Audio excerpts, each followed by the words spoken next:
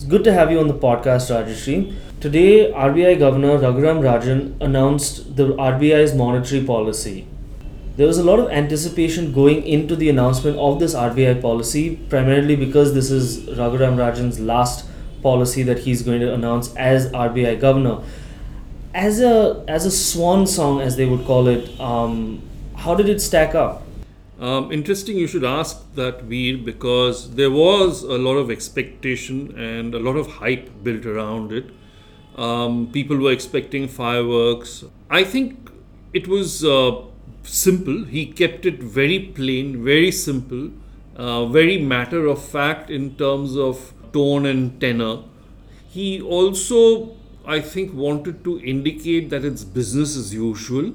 And RBI governors will come and RBI governors will go. What is important is for monetary policy consistency and for some of the steps that were taken in the past by Reserve Bank to continue. Also, I think in some senses he wanted to convey the fact that RBI over the past few years has consistently fixed its sights at curtailing inflation and promoting growth and helping financial stability in the system.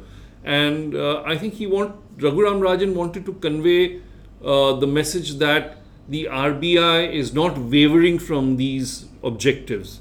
And so I think his swan song was bereft of any dramatics.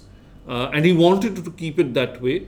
I also think there is a bit of tradition in RBI where some of the dramatics, the heroics, is reserved for the new governor.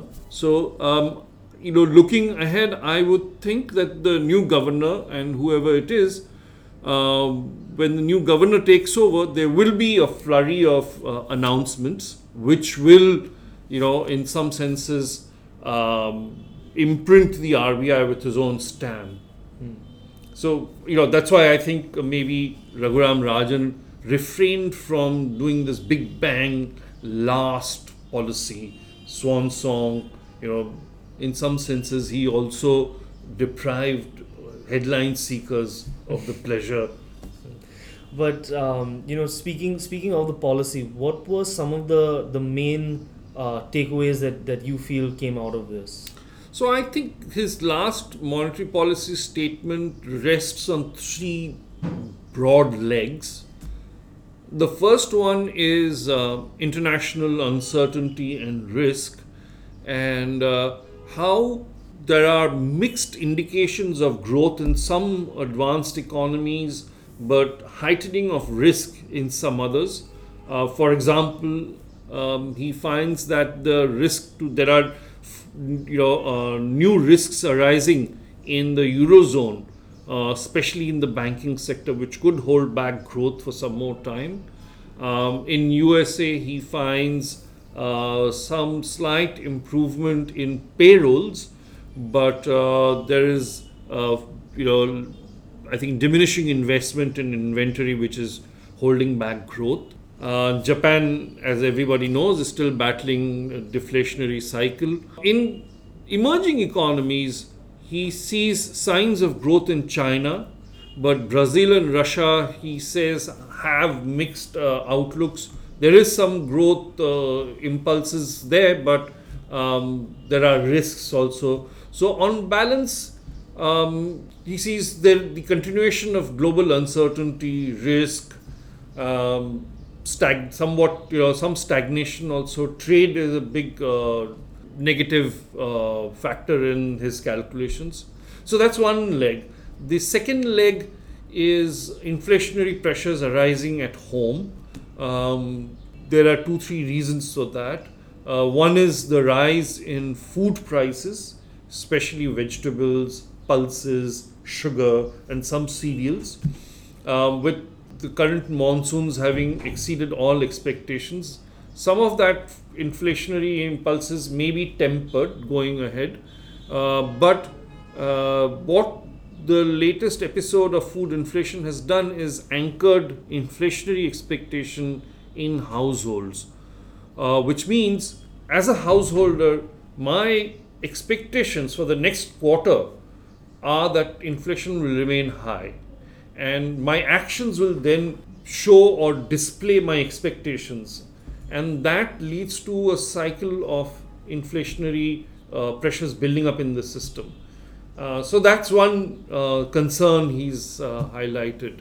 Then the second concern is inflation arising out of the Seventh Pay Commission recommendations going translating into arrears in the hands of government servants, which will then translate into purchases of goods, primarily consumer durables, some housing probably, and that, given the capacity issues, could it has the potential to spur inflationary pressures. So that's the second leg, inflation, concern about inflation.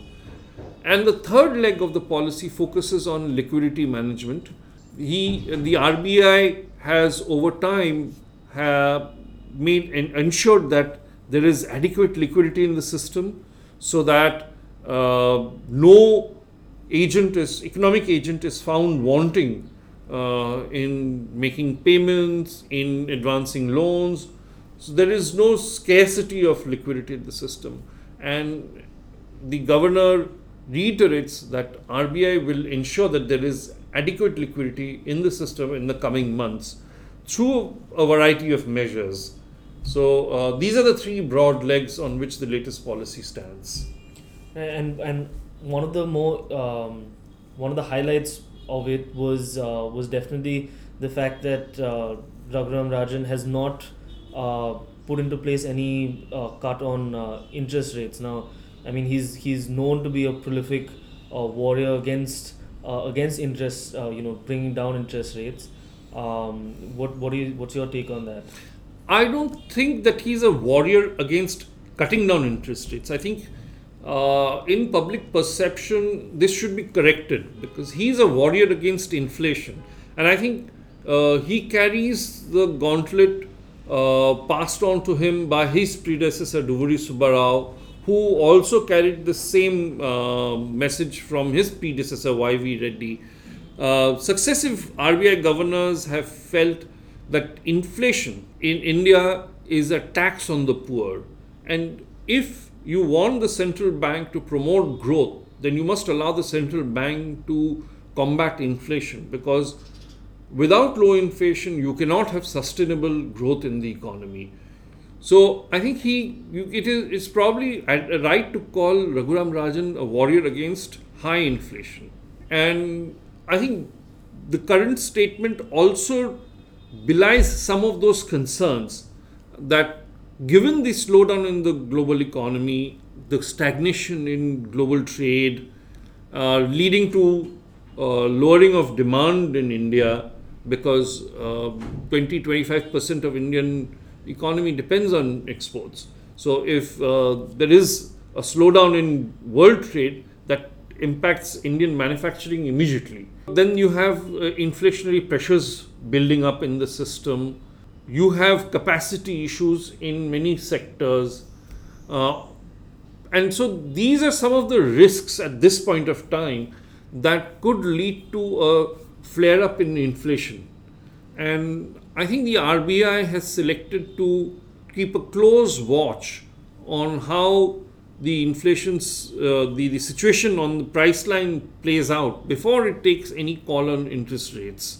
However, to ensure that the financial system, all transactions go through smoothly, there are no defaults, people who want a loan get the loan that they want. To ensure all of this, RBI is ensuring that there is adequate liquidity in the system.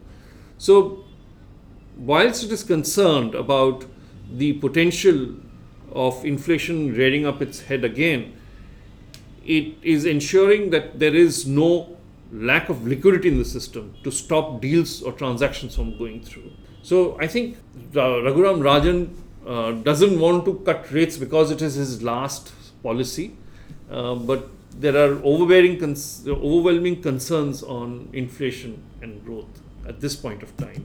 Thank you, Rajeshri. Thank you, Veer.